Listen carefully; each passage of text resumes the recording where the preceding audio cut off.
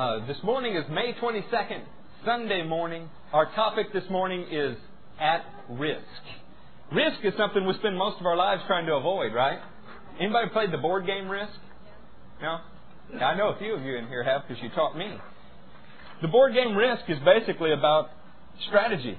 You have little kingdoms of the world that are divided up between the players, and you put certain numbers of your army at risk so that you stand the chance of gaining territory. There's always the possibility of loss, though, especially if you play with me. No, I'm kidding. I think David thoroughly beat us all when we. Yeah. See, they all laugh at that. I do tend to win at Monopoly. It's that Laban spirit in me. No, not Laban.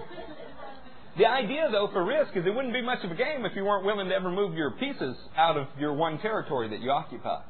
Much of faith comes from putting yourself at risk.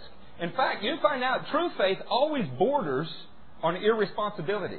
When God tells you to do something, it's not usually the status quo. It's not usually what everybody around you is doing. In fact, you almost always have to be willing to suffer some loss. Think about the day that you were born again, provided that's happened. If it hasn't, then praise God, it will. The day that you were born again, or the day that as an adult you became seriously conscious of God and wanted to follow Him with your whole heart, was not one of the first thoughts in your life, what will my friends think? See, that's risk. If I align myself with Jesus, what will other people think? Now, we've been trained to say we don't care what anybody thinks.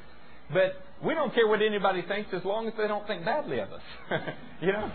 You got to love those teenage years that people have, right? Well, I was there. Somewhere around 7th, 8th grade, people begin to get socially conscious of what's going on around them. And they say, Mom, Dad, you know, everybody else is wearing Jabot jeans. I remember my mom and I trying to figure out how to roll my jeans in such a way that everybody else was doing. Y'all remember this? Yeah. Or the day that I had to have 2 different color All-Star high tops, you know? Or one color shoes but with different color shoelaces. People have done all kind of things to try to alleviate this pressure from people, right? I mean, we have private schools. What happens in a private school? We have a uniform. That'll fix the problem, right? No more pressure to conform. The cry of teenagers is, I want to be unique. But they all want to be unique as long as they're just like everyone else. So, in the private school uniform situation, you know what happens? You start arguing about the emblem on your belts. You start arguing about the kind of shoes because those aren't scripted. Jackets. Oh, yeah. I mean, you're cool and you're not because of a little emblem on a belt. There's this pressure on us always to conform. And it doesn't just exist in human behavior. Anybody's ever been around a farm or watched one of those National Geographic shows? What happens to the one little chicken that's different than all the other chickens? Yeah, that's how we get the term pecking order. Anything that is different must be wrong. That's our attitude sometimes. Well, part of Christianity is realizing that we are wrong and that we need to be remade into God's image. Be specifically remade into Jesus' image. Let me read you something that will kind of set the tone. I don't do that very often, but this I'm hoping is kind of the point of what I want to get to today. Faith often borders on irresponsibility. It is often hard for us to adopt an attitude that is pleasing to God because of the what-if factor. You feel this urging in your spirit to give away your last $100. But what if I don't have groceries then? You feel an urging to pray for somebody who's sick, but what if they don't get out of the wheelchair? You feel an urging to start a church, but what if nobody comes? Feel an urging to do something, but what if? Real faith holds nothing back because of the possibility of failure. Real faith holds nothing back because of the possibility of failure. In fact, throwing caution to the wind, following your Lord regardless of the consequence, is a fundamental building block of your faith. Faith makes no contingency plans and serves God with a reckless abandonment of self. A willingness to place everything at risk. You know, there are times we see this in our life, even outside of Christianity, and you admire it. You know, I played football with this guy, and we don't know who he is, but he's over there. that was the first one down the field every kickoff. And whoever caught that poor ball, whoever took possession of what he thought was his, paid a serious price for that. And it was amazing because these little toothpick legs would carry this body all the way down the field, and then at some point it would get parallel to the ground and make helmet-to-helmet contact at the head level. You know? It was truly something special to watch. When we see that kind of thing, what do you think? Man, that guy's throwing his whole self into the game. That's awesome. You love that. You like that kind of intensity, where they're not really concerned with what happens to them. There's an object in mind. God admires the same thing. In fact, we'll find out that anybody that ever accomplished anything for God did it, for lack of a better term, throwing caution to the wind, caring less about the consequences. How many times have we let the what-if factor weigh us down? The what-if keep you from acting. If I'm going to make a mistake in Christianity, friends, I want it to be one of action, not inaction. We sit paralyzed, unable to hear from God, thinking, we'll just pray some more about it, when you know what you should do. You're just scared. I would rather make a mistake full speed than a mistake in hesitation. Anybody's ever learned to drive figures that one out real quick, you know? Okay, turn with me to Matthew 13, verse 44. I want you to understand the attitude that you were saved under. The kingdom of heaven is like treasure hidden in a field. When a man found it, he hid it again. And then in his joy went and sold all he had and bought that field. It doesn't say he sold some of the things that he had. It doesn't say that he sold a few of the least important things. Or he sold 90% and saved 10. It said he sold all he had to go buy the field. Jesus repeats himself in another parable. He says again, the kingdom of heaven is like a merchant looking for fine pearls. When he found one of great value, he went away and sold everything he had and bought it. A man I admire greatly is Keith Green. And in one of his songs, as he was singing, his friends begged him to change the words. The production company that he formed said, you can't do this. Take these words out. Change them. Do something different. Because his message to the church was, if you'll only come to me on Sundays and Wednesdays, don't bother coming to me at all. Because Keith understood something. We serve an all or nothing God. He's infinitely merciful, infinitely full of grace for somebody whose attitude is to follow Him. But you find out those that are half-hearted, that have not made a commitment either for or against, but would like to ride the fence somewhere in the middle, He has no patience for. Zero. God is a jealous God. The Scripture says that He burns intensely with jealousy for you. He wants your life. Now, you typically think of jealousy as a bad thing, right? We typically think of if a man's jealous over a woman or a woman's jealous over a man, that's a bad thing. That's because of our sinful nature. When the Bible says God is jealous, it means He wants to share you with none. He wants to be the everything in your life. Y'all remember, some of you that were here on Wednesdays, that the goal and plan of God was to be all in all? It starts with Him being all in all in your life. And then we move from there. So from these parables, you get the idea that when you decided to follow Jesus, you set aside everything that you had. You set aside all that would hinder you, and you were going to follow Him regardless of the cost or consequence. Turn with me to Mark.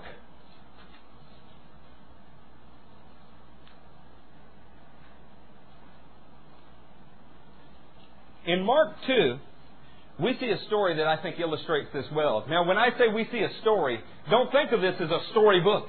This is not a fictitious event that somebody made up simply for your benefit. These events were recorded by eyewitness accounts in most cases, and during a time period where they could be verified.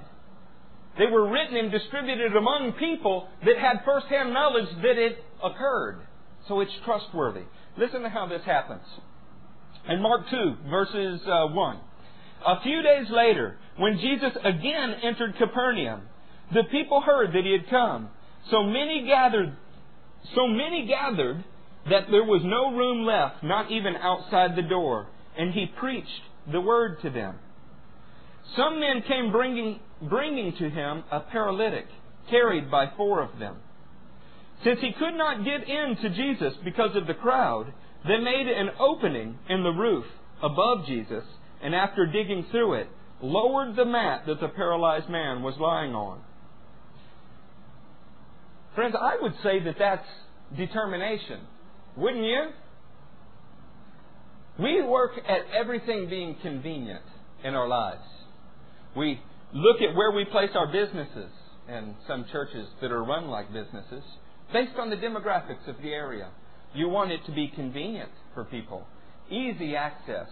We really are concerned with things like air conditioning, things like comfortable seating, because we want people to be able to sit and listen to the Word unhindered. All good motives, right? You want easy access. You want people to be in comfort. But there's got to be something burning within the heart of Christianity that says, even if it's uncomfortable, I am willing, Lord. Even if it costs me my life, Lord, I'm willing. Now, how many woke up this morning with that attitude, rolled out of bed? You know, something that is precious always costs you something. You've heard your whole life salvation is free. And it is. Except that it costs you your whole life.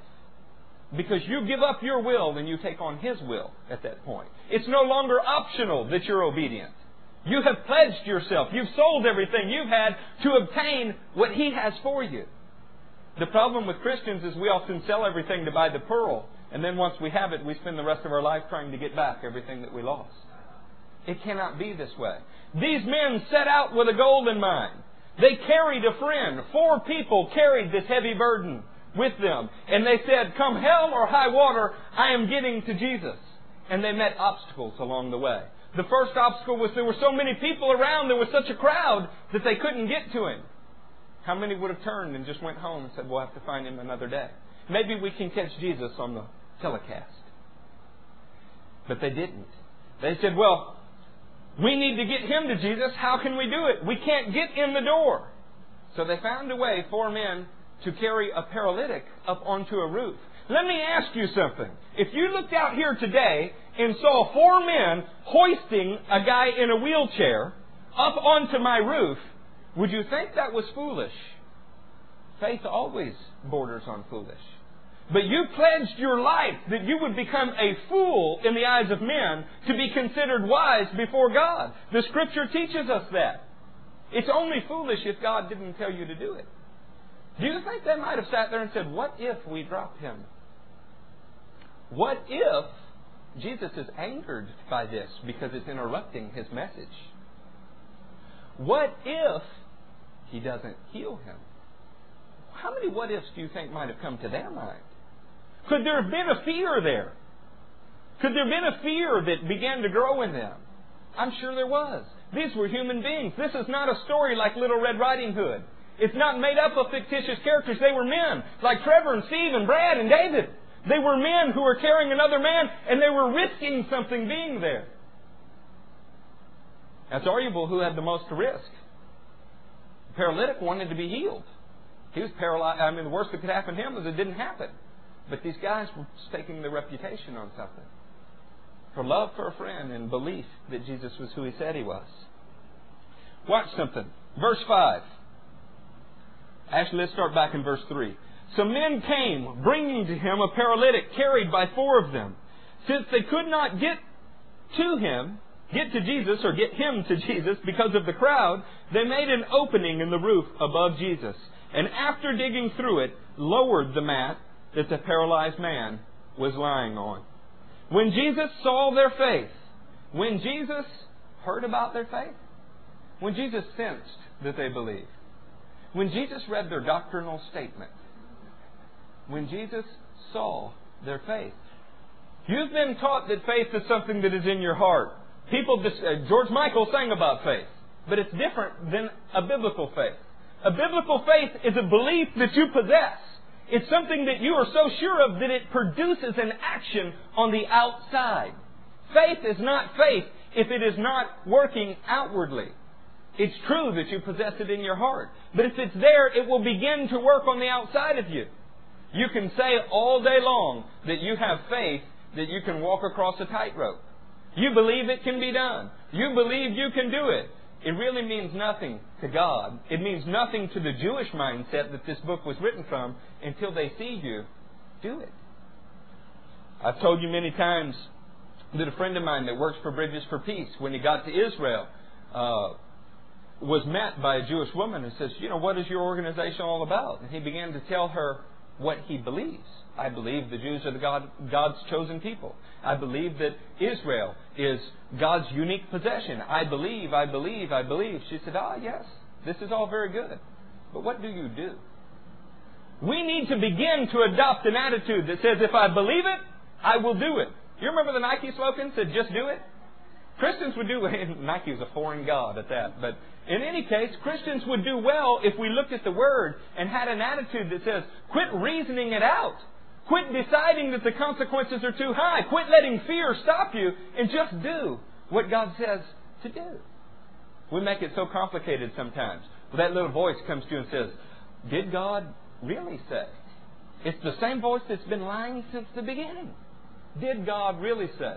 Well, if it is good, and it was quickened to your spirit, or if the idea came to you and it was not a natural idea, pretty safe bet you could do it. And you know what? If you don't succeed, at least you made a mistake trying, rather than hiding in cowardice and fear. I don't know if we'll study it today, but sometime take a close look at the difference between a sheep and a goat in the Bible. Sheep all did something. They didn't always succeed, but they did something. Goats were not goats because they did things that were horrible. They were not goats because they tried something for God and failed. They were goats because they failed to try. Everything Jesus says to the goat is, you did not, you did not, you did not. Christians ought to be action-oriented. I believe in an action-based Christianity. I believe that your faith should be seen in your actions. These guys evidently did that too. When Jesus saw their faith, He said to the paralytic, Son, your sins are forgiven. Now some teachers of the law were sitting there thinking to themselves, why does this fellow talk like that? He's blaspheming. Who can forgive sins but God alone? Immediately Jesus knew in His spirit that this was what they were thinking in their hearts, and He said to them, why are you thinking these things? Which is easier to say to the paralytic, your sins are forgiven, or to say, get up, take your mat, and walk? But so that you may know that the Son of Man has authority on earth to forgive sins, He said to the paralytic, I tell you, get up, take your mat, and go home. He got up, took his mat, and walked out in full view of them all. This amazed everyone, and they praised God, saying, we have never seen anything like this. Friends, the problem with the world today is they've never seen anything like this. Not that a paralytic's never been healed. Lord, you can turn on the crazy Christian television, people with purple hair and shiny suits, and see healings.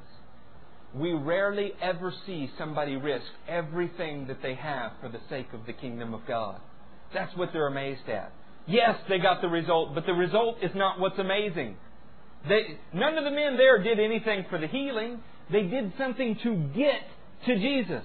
They were willing to risk everything for Him. I have an idea that I just want you to remember. Faith never leaves anything for the journey home. Jesus said, if you set to the plow and you turn back, you are not worthy of me. These men, when they set out carrying this paralytic, 4 of them, I bet this guy was heavy. We have 6 pallbearers in a funeral. 4 carrying this paralytic. They raised him up to a roof, dug a hole in a roof, and lowered him at Jesus' feet. I bet they had one thing that had never left their mind. Come hell or high water, we're not carrying this guy back home. That kind of determination where you are willing to throw caution to the wind with a reckless abandonment, I need you, Jesus, produces response. Jesus could see faith within them because of their actions. He could sense in His spirit the unbelief of others. Faith is displayed. Lack of faith, it's just inaction. Reinhard Bunke is one of my heroes. I know very little about his ministry. I know he preaches to large crowds. I know his messages are simple. Simple salvation messages. He'll teach you that God's a power company and you're the light bulb. You know? I mean, we're not talking about incredibly complicated stuff. But there's an attitude that seems to propel this man. And he says, you pray for the will of God and I will run you over from behind because I'm doing the will of God. We spend all of our lives looking for something good to do instead of doing the good that we know to do. There are some things you don't have to pray about. There are some things that you don't need to deliberate or send to a committee. If it's good and it's something that Jesus would do, you should do it. We all know how to wear those bracelets. The problem is we don't know how to act it out. Well, we're going to learn today. Hebrews 11. Turn there with me for a minute. Sometimes you just need to take a problem to Jesus and say, Lord, I'm coming to you with this and I will not carry it back home. Faith that gets results is faith that leaves nothing for the journey back. Y'all in Hebrews? Hebrews in the Thompson Chain Bible, the 11th chapter starts on page 1338. This is a verse you've been taught to quote. It's a verse that is a chapter that's commonly referred to as the Hebrews Faith Hall of Fame. Listen to this. Now faith is being sure. Don't even read the rest of the verse. Now faith is being sure. How many things are you ever really sure about? Most things we think. We're not certain. We're think. It's probably true. We avoid absolutes at all costs because we don't want to be wrong. Well, I didn't say it was certain that. I just said that I thought it was. Faith is being sure. Christians ought to be deliberate in their actions. And you know what? Because you've died to self and taken on the life of Christ, if you are sure that God said thus and so, and you go to do it and it doesn't happen, you were dead to self anyway. You can say, I'm sorry, sometimes I miss it. I would rather be sure and be wrong than sit in inaction and uncertainty and never do anything. The men and women in the Bible that are considered faithful, and we'll probably cover this chapter towards the end of this message, all had one thing in common. They did something. They were decisive.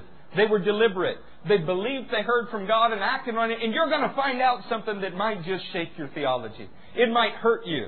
It might make you think, you mean the Bible says that?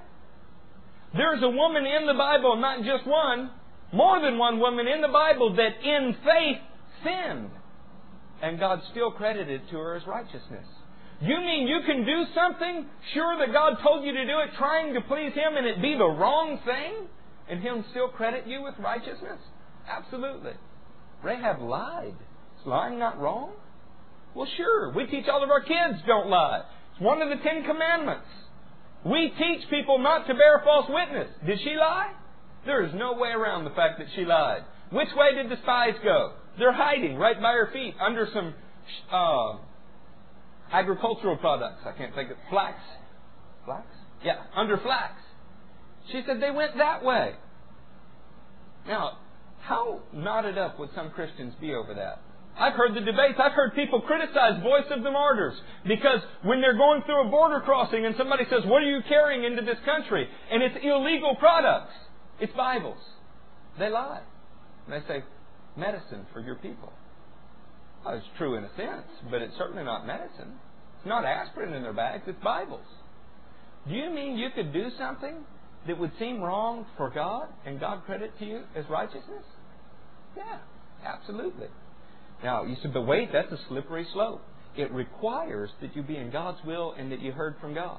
And the problem with hearing from God is people get into airplanes, believe they've heard from God, and crash them into buildings. So how do you know if you heard from God? His Spirit will bear witness with yours, and in a general sense, the Word confirms it. Doesn't mean everybody else will confirm it. I'll show you example after example in the Bible where a man of God heard from God. And we know it. How do we know it? We're looking in the rearview mirror. History's already passed. We can look back and say, that was God. And all the men of God around him said, no, don't do it. It's bad enough when the world won't support your cause. But when the Christian brothers won't support your cause, what do?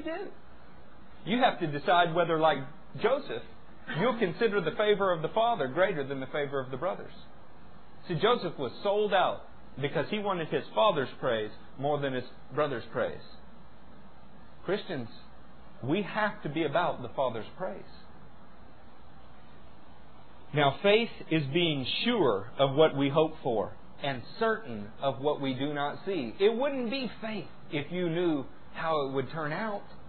Being sure and being certain means not that you're certain in the end result, but that you're certain that God's with you. You're certain that He spoke it to you and that you're going to the best of your obedience, best of your ability, carry it out. That's what you're sure of. That's what you're certain of. It wouldn't be faith if Moses had been splitting the Red Sea all of his life. But he had to extend the staff.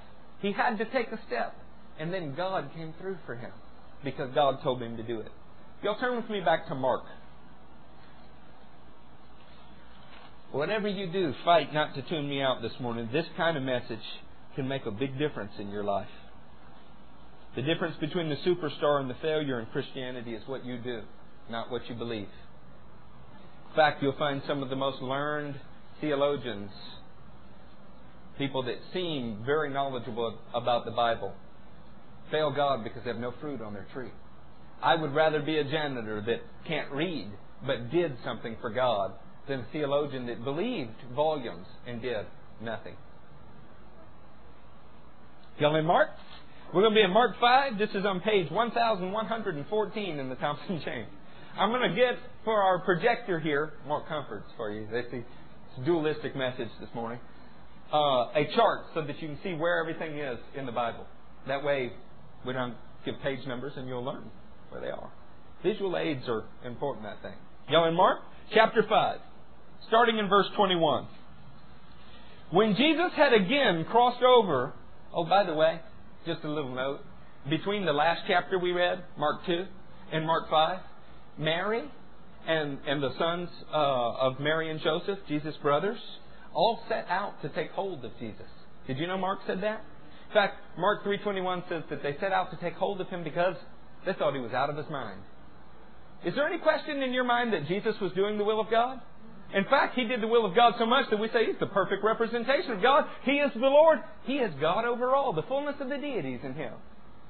And yet people thought He was out of His mind. His own family set out to take control of Him because they didn't like what He was doing. If that was the attitude that was in our Lord, it didn't matter whether His family accepted Him or not. It didn't matter whether the leaders accepted Him or not. He was going to do what the Father told Him to do, regardless of the consequence, to the point of laying down His life. What attitude are to be in us? In fact, when His family got to the house and they couldn't get in because of the crowds, Jesus said, "Who is my mother and my brothers?" They're those who do the will of God. Could that have been a little insulting if you were the mother and brothers? Just a little bit. Jesus placed more value. He put more trust in those who were concerned with doing God's will than those who might share the same bloodline. And we ought to do the same. Quit worrying about what people think. I've met more people that stayed in a dull, dry, dead religion that is really an Antichrist type spirit because they were concerned about what their mother or father might think. You can't do it. You can't do it. Now, that doesn't mean that you're ugly to them about the heritage that they gave you, or you make people feel guilty for taking you to a church that you found out has an error. What church doesn't? If you thought you found a perfect one, it was sinful the day you walked into it. All right, chapter 5, verse 21. When Jesus had again crossed over by boat to the other side of the lake, a large crowd gathered around Him while He was by the lake.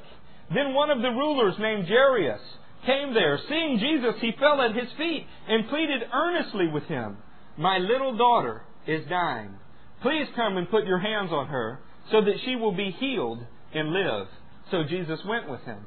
A large crowd followed and pressed around Him, and a woman was there who had been subject to bleeding for 12 years. A little side note here. This little girl, the little girl, Jairus' daughter, is 12 also. She's 12 years old. And this woman, we're going to read about right now, she's 12. Or has been sick for 12 years. That means a problem originated 12 years earlier that God was working on a solution for. In this day, Jesus is going to fix two problems that had existed for 12 years. Standing in faith means that you stand in faith, trusting, no matter how long it takes. It's not faith if you don't have to wait for it. You know, we live in an instant society. Order at window 1, pick up at window 2. Jesus is not like that. He'll even allow a trial to test the genuineness of your faith. Find out if it's real by making you wait for a while for it. And a woman was there who had been subject to bleeding for 12 years. She had suffered a great deal under the care of many doctors. All of us familiar with the medical field today, men. And had spent all she had. Those of you in billing and collections said amen again. Yet instead of getting better, she grew worse. You getting the picture? For 12 years she'd been spending all of her money and getting worse all of the time. Worse financially, worse health-wise, worse. When she heard about Jesus, she came up behind Him in the crowd and touched His cloak. If you read this in the other Gospels, you'll find it's the edge of His garment. What Matt's holding in his hand over there is the tzitzit. This is an item on Jewish clothing that symbolized a man's authority, the commands given to him by God as a son of God. She grabbed this, showing that she was placing herself under His authority. Because she thought, if I just touch His clothes, I will be healed.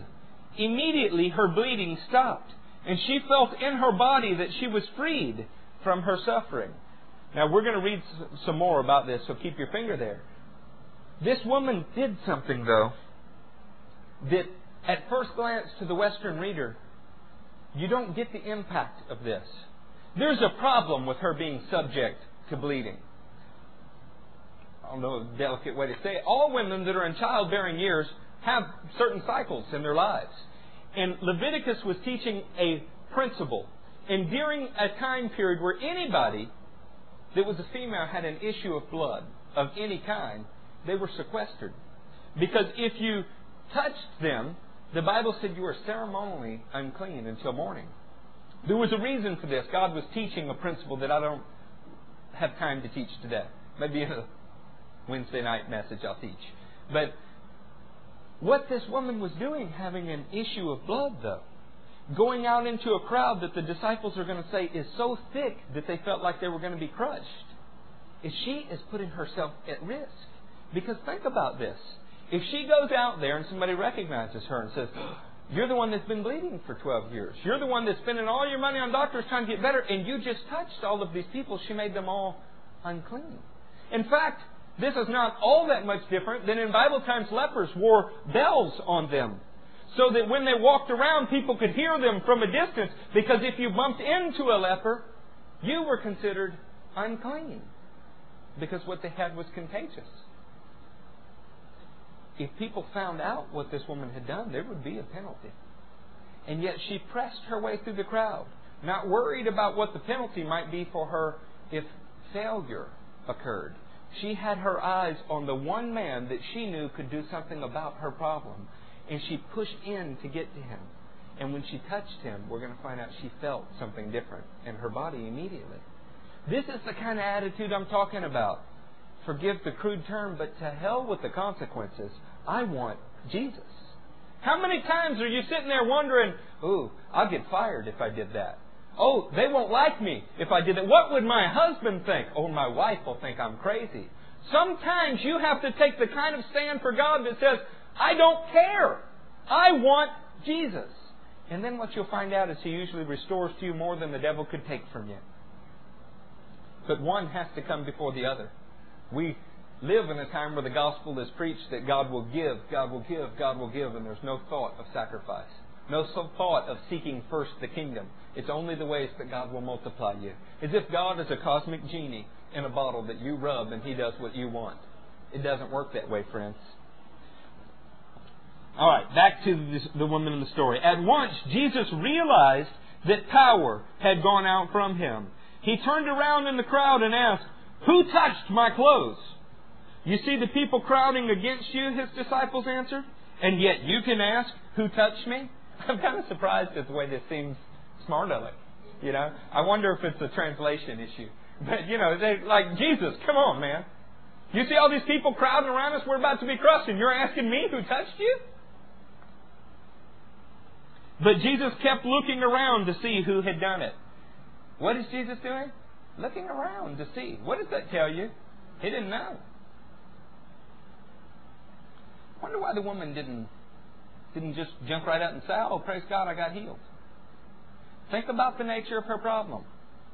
If she was there and she made that whole crowd unclean, they'd all be angry with her. She didn't want people to know why she was there. She didn't want people to know the problem she had. How many people you think come into a church trying to hide the problem that they have? Don't want anybody to know. Because you'd be worried, if they knew, what would they think of me? Jesus was looking. Then the woman, knowing what had happened to her, came and fell at His feet, trembling with fear. What had caused her inaction? What had caused her not to run to Him immediately and say, thank you for healing me? Fear. Fear of consequence. Fear of what might happen to her. Fear of what people might think. Sometimes people sit in churches for years and they don't get from God what they should get from God because they're fearful.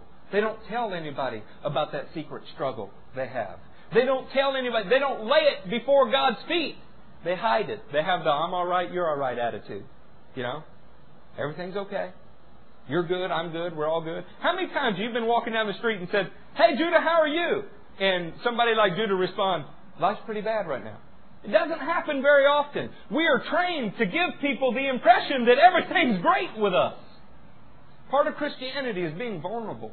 Being willing to put yourself at risk because you know the one guy that can do something about it. Now, having said that, if I ask you, how are you doing? Be appropriate for the crowd. You know? Have you ever known anybody that existed anywhere that when you asked them how they were doing, said, oh, I got a pint of flu in my lower back and a bunion on my toe, and you quit asking, don't you? No, I'm teasing. Okay, so this woman was paralyzed with fear. She's trembling with fear, and she told him the whole truth. He said, it's something I remind myself of in sales a lot. I mean, it's a burden upon me. I have to give an account for every word. There are lots of times in sales that it's not that you're deceptive, or at least that's what I tell myself. It's that you present the aspects that you want to present, and you leave everything else to their imagination. This woman told Jesus the whole truth. Now, there's got to be a balance to that. If I'm selling you a car, I'm going to present its benefits to you. But this woman came clean with Jesus and told Him the whole truth. In other words, why she was there, what had happened, those kind of things. So often we just want everybody to know everything's all right now. You know? Like we never struggled with sin. Then what happens to the other guy who's fearful, who's sitting in the back thinking, if they knew what I'm struggling with. Not having any idea that 10 other people in the church are too and they just got healed. Can you imagine sitting in this church with AIDS? AIDS, and maybe you got it through drug use. Yeah, I mean, what do you want to hear when you hear somebody has AIDS? Right away you want to hear that it was through a blood transfusion or, anything but immoral behavior, right? What if you were sitting in this church with AIDS, scared to death that somebody might find out that you had AIDS? And you keep coming up for healing, but it's a personal request because you don't want people to think badly of you. Wouldn't you be comforted to know there were 3 other people in the church that had already been healed of AIDS? See, when we hold back the truth, when we're scared to put ourselves at risk, everybody suffers. Now, there's a right way to do that too. I'm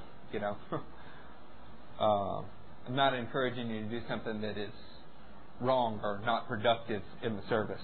But this woman told him the whole truth. Verse 38.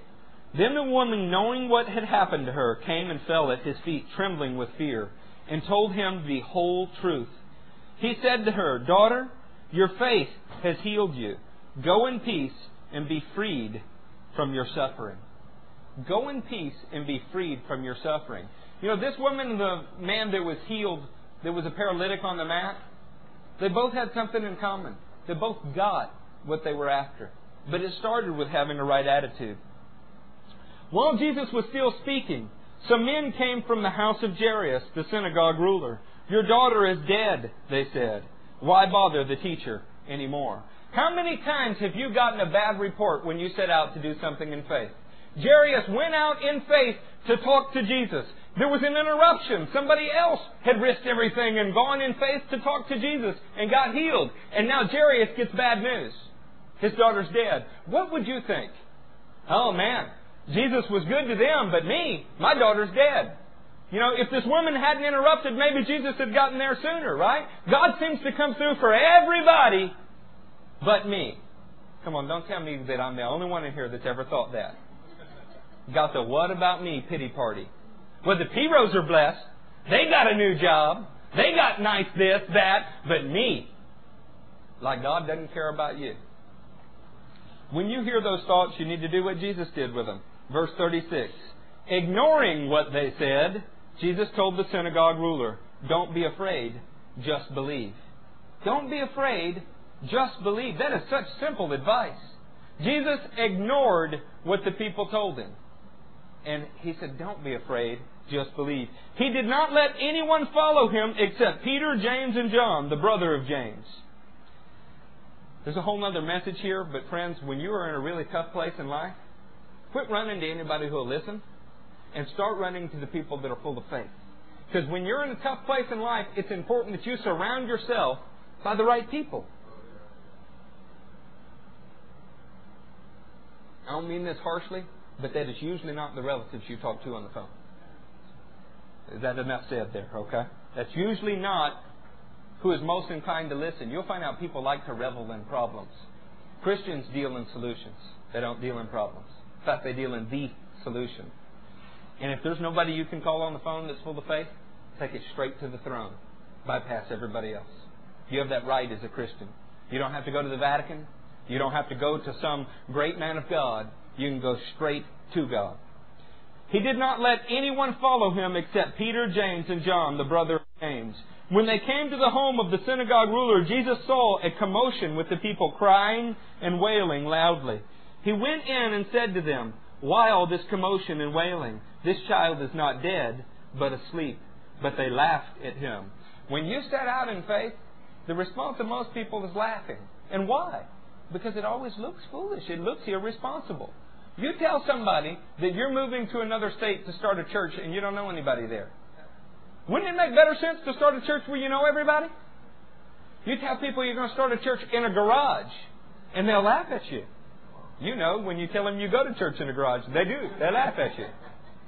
Wouldn't it make more sense to rent a building? Wouldn't it make more sense to have something nice like the other churches around you? And that's all good and fine unless that's not what God told you to do. People laughed at Jesus. After He pulled them all out, or put them all out, He took the child's father and mother and disciples who were with Him and went in where the child was.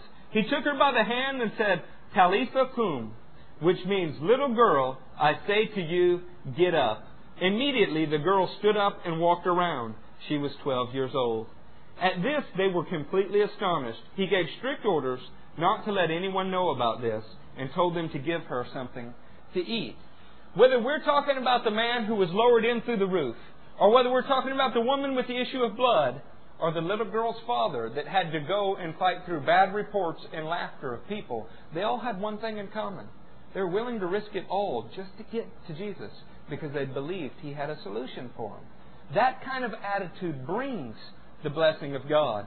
The things that stopped them. Why did the woman not tell Jesus immediately? It says she was trembling with fear. Right? Quaking with fear. Turn with me to 1 John 4. Easiest way to find 1 John is to turn to the book of Revelation, the last book in your Bible, and start to work your way left. 1 John, the 4th chapter in the Thompson Chain, is on page 1358. Your first option when confronted with fear is found in the 4th chapter, verse 17. In this way, love is made complete among us, so that we have confidence on the day of judgment, because in this world we are like Him. There is no fear in love, but perfect love drives out fear, because fear has to do with punishment. The one who fears is not made perfect in love. Remember this phrase. When you think that God's called you to do something, and the what-ifs come into your mind that are consequences, and fear begins to grow in your heart, your perfect love for Jesus, your perfect love for Him that causes obedience in you, should drive out that fear. That's option number one. That when in fear, perfect love should drive it out. Your second option is found in Romans. You'll continue to move to the left. Matthew, Mark, Luke, Acts.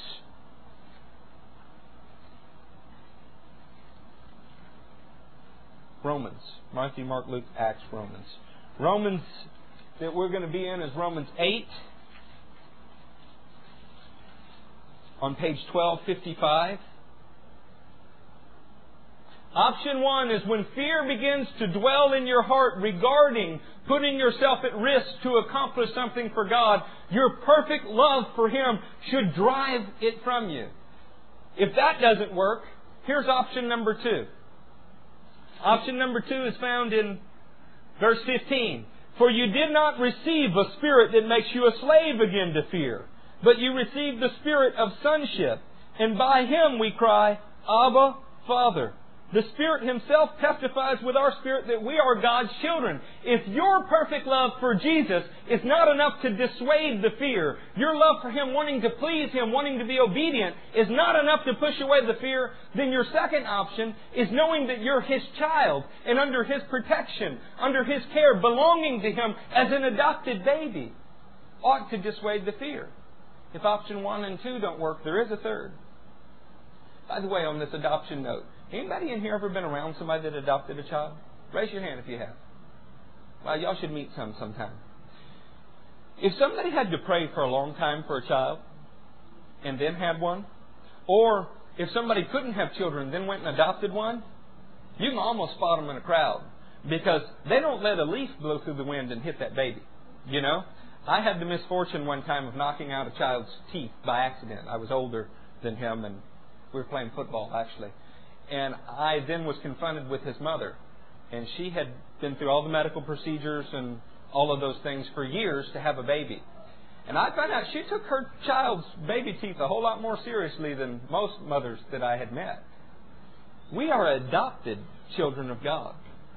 He takes you very seriously. That ought to dissuade fear. But if option 1, perfect love driving out fear, doesn't work, and if option 2, knowing that you're God's child and His hand is on you in the same way that any father's hand is on their child, then there is a third option. Turn with me to Luke. You'll hang a left from where you're at. Matthew, Mark, Luke. Luke's the third book in the New Testament. You're going to be in Luke 12.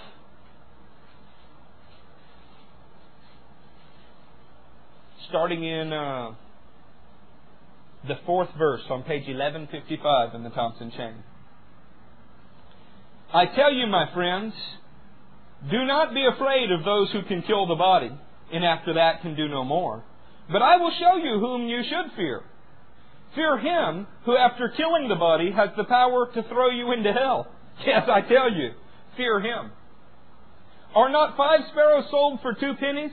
Yet not one of them is forgotten by God. Indeed, the very hairs on your head are all numbered. Do not be afraid. You are worth more than many sparrows. Option 1, when you feel compelled to do something for God and all the what-ifs come up. Well, what if I pray for him and he doesn't get out of the wheelchair and everybody laughs and thinks that we're stupid and that God doesn't work? When that thought comes to you, the first thing is, I want to be obedient to Him because I love Him. I love Jesus with all of my heart, and so regardless, I'm going to do it. But if that just doesn't muster up enough courage in you, you need to think, I need to do this because I'm God's child. He'll protect me from whatever happens. It's important that I be obedient because I'm His child. But if that doesn't work, then the Luke 12:4 principle ought to. You should fear God more than you fear the consequences, because the Bible says He's not a respecter of persons. So what on earth does that mean? That means only the obedient are blessed, and anyone who is disobedient, there is a price that you pay for that. What did He say? You should fear God because He has the power to... Oh boy, we don't like that kind of preaching. To be successful in the kingdom.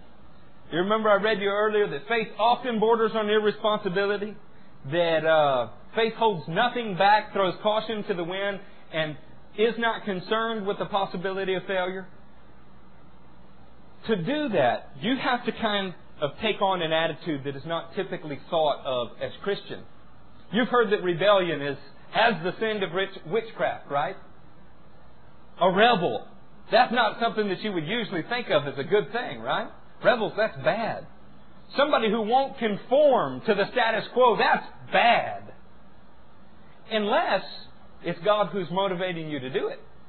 You know, the difference between a rebel and a freedom fighter, or a rebel and a revolutionary, is in perspective.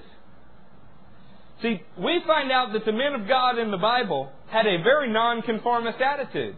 Did Jesus receive support from the religious structure in Israel? Did that make Him wrong? Not at all. Could you call that rebellious? Might they have called Him rebellious? Yeah, they accused Him of leading all the crowds astray. Paul.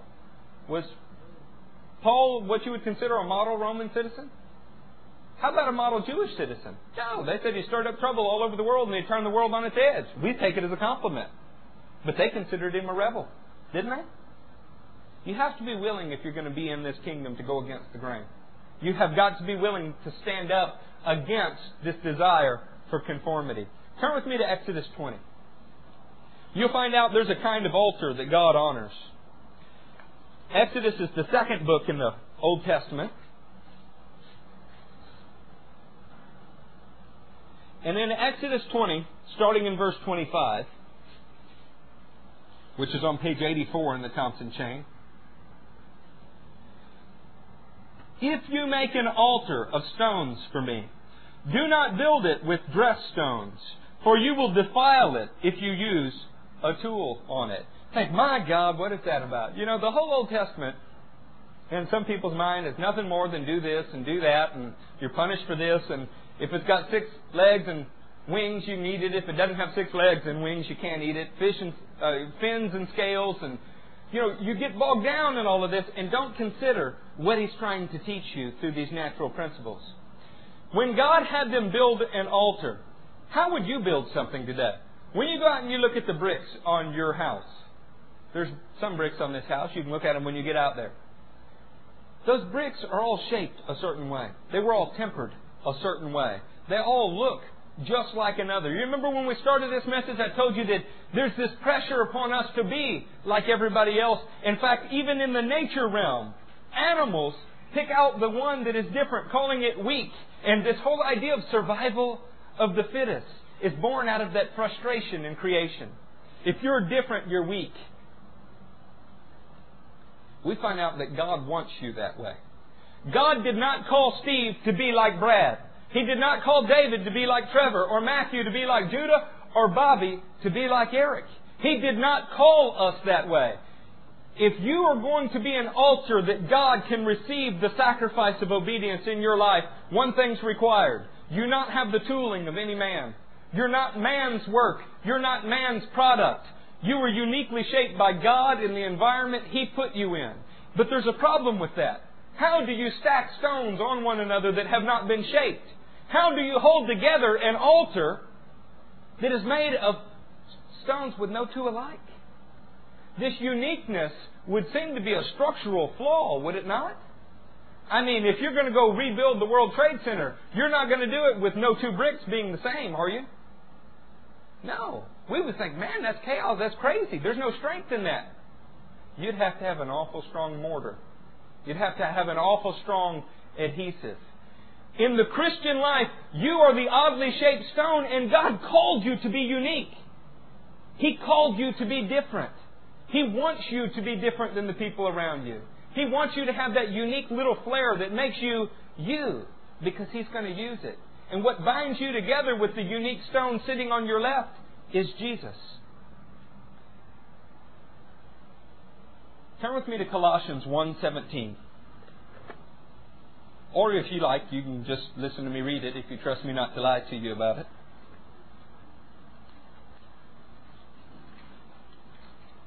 Colossians is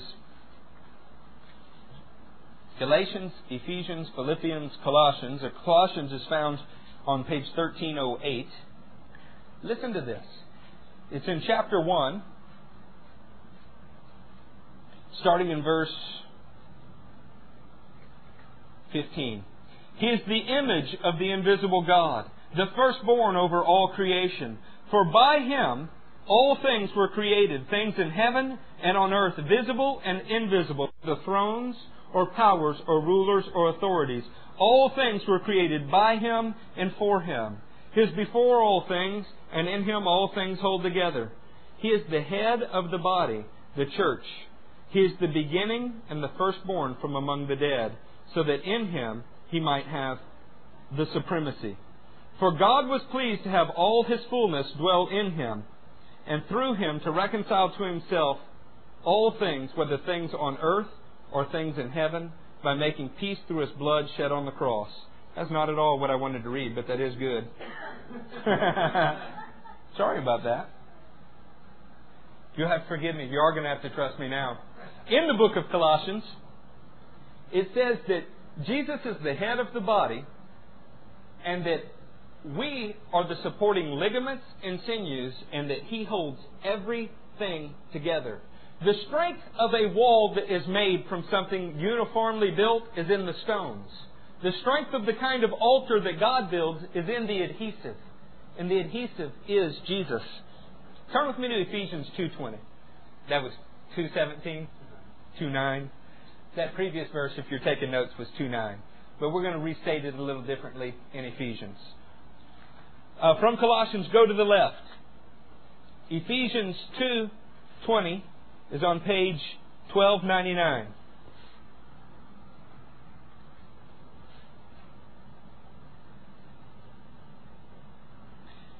Verse 19.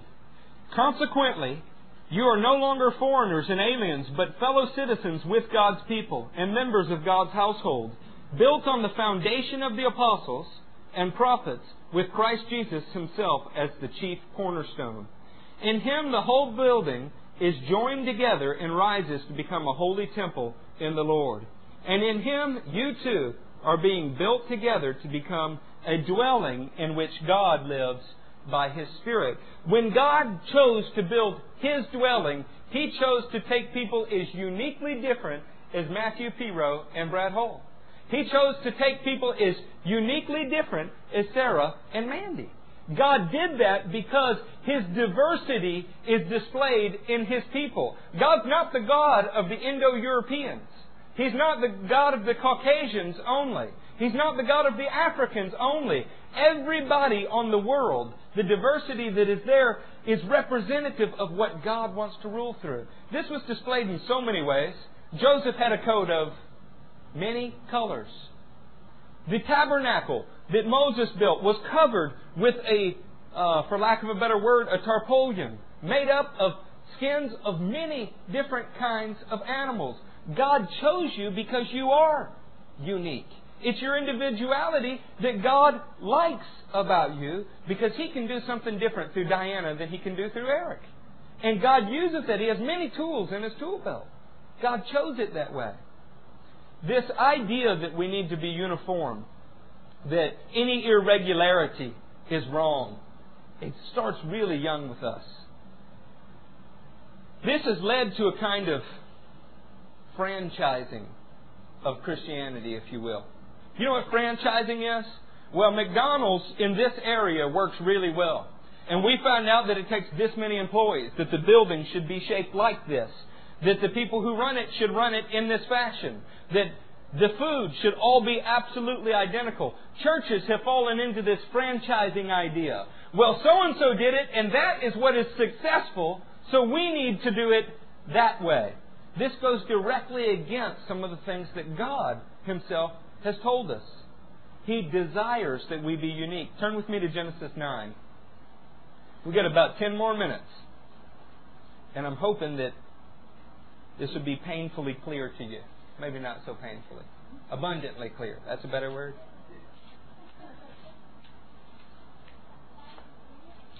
In Genesis 9, Gabriel's heard me preach all this before.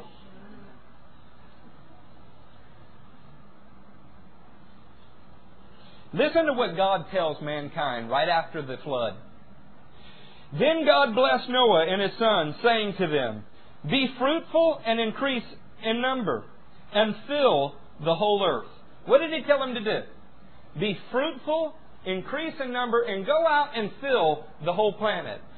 Noah's sons contained the genetic code for everybody that is on the planet today. Do you realize that? Everybody that is on the planet today came from Ham, Shem, Japheth, and their wives. There's no other possibilities. Those must have been some diverse guys, huh? God said, I want you to go out and fill the whole earth with your offspring. Go out from this place. Don't cluster together. Don't hang out in like groupings. Go out and fill the whole thing. Turn with me to Genesis 11. Now the whole world had one language and a common speech. As men moved eastward, they found a plain in Shinar and settled there. God told them in Genesis 9, I want you to go fill the whole earth. God had intended for the seed of Noah to be spread out in all of its diversity all over the planet because God values individuality. He didn't create you on an assembly line. He did not make you to be like someone else. Have you ever noticed when you watch churches, if the pastor preaches from a certain kind of Bible, everybody else does too. If the pastor wears certain kind of suits, before long, usually the guys in the church start wearing those kind of suits. In fact, I was even a part of some of this. One of us had a leather satchel. And before long, you could look around, and in our Bible study, everybody had a leather satchel. Somebody introduced us to Greek food, and before long, if you didn't like Greek food, something was wrong with you. We have this desire to group together into like groupings. We find security in knowing that I'm like David, and David's like me. God called us to be different. He wants an uncut stone. Not one that can't be polished by Him, but He does not want us to look just like each other. That's why Mandy's beautiful and I'm ugly. That's how that works. God caused us to be different so that we could be used for different purposes. In this case, these men all find one place that they can settle. Now, the whole world having a common speech, doesn't that sound like a good thing? Yeah, we could teach about God and everybody will understand. The whole world being in one place, wouldn't that be good? Oh yeah, we can talk to them all at one time.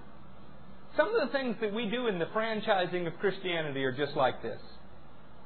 Could it be good to put 20,000 Christians under one roof?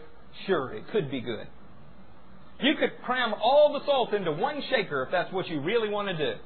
And the salt will benefit. Lots of people look just like you, act just like you. But what if God wants to spread them out over the whole earth so that what they have will spread over the whole earth? Could that at least be a possibility? Let's see what He did with this group. They said to each other, come, let us make bricks and bake them thoroughly. How did God say build an altar? God said, if you're going to build an altar, I want you to do it with uncut, undressed stones. They said, oh, we're going to make some bricks. And instead of stone, and tar for mortar. Things that are made of man come from the works of man. They're always uniform because man's scared to death to look any different than anybody else. These bricks were all uniform. The thing that you would use for mortar on an altar that was from God with uncut stones would be mortar. It's made of rock. It's made of lime. It's made of the same substance as the stones. Jesus was made of your substance. The things that hold worldly things together are things of the earth. Tar. Nasty, disgusting, but it sure is of the earth. Then they said, come, let us build ourselves a city with a tower that reaches to the heavens, so that we may make a name for ourselves and not be scattered over the face of the whole earth. What did God tell them to do? Go out and cover the whole earth. What did they say? We're going to make ourselves a tower. We're going to reach in the heavens, and we're not going over the whole earth.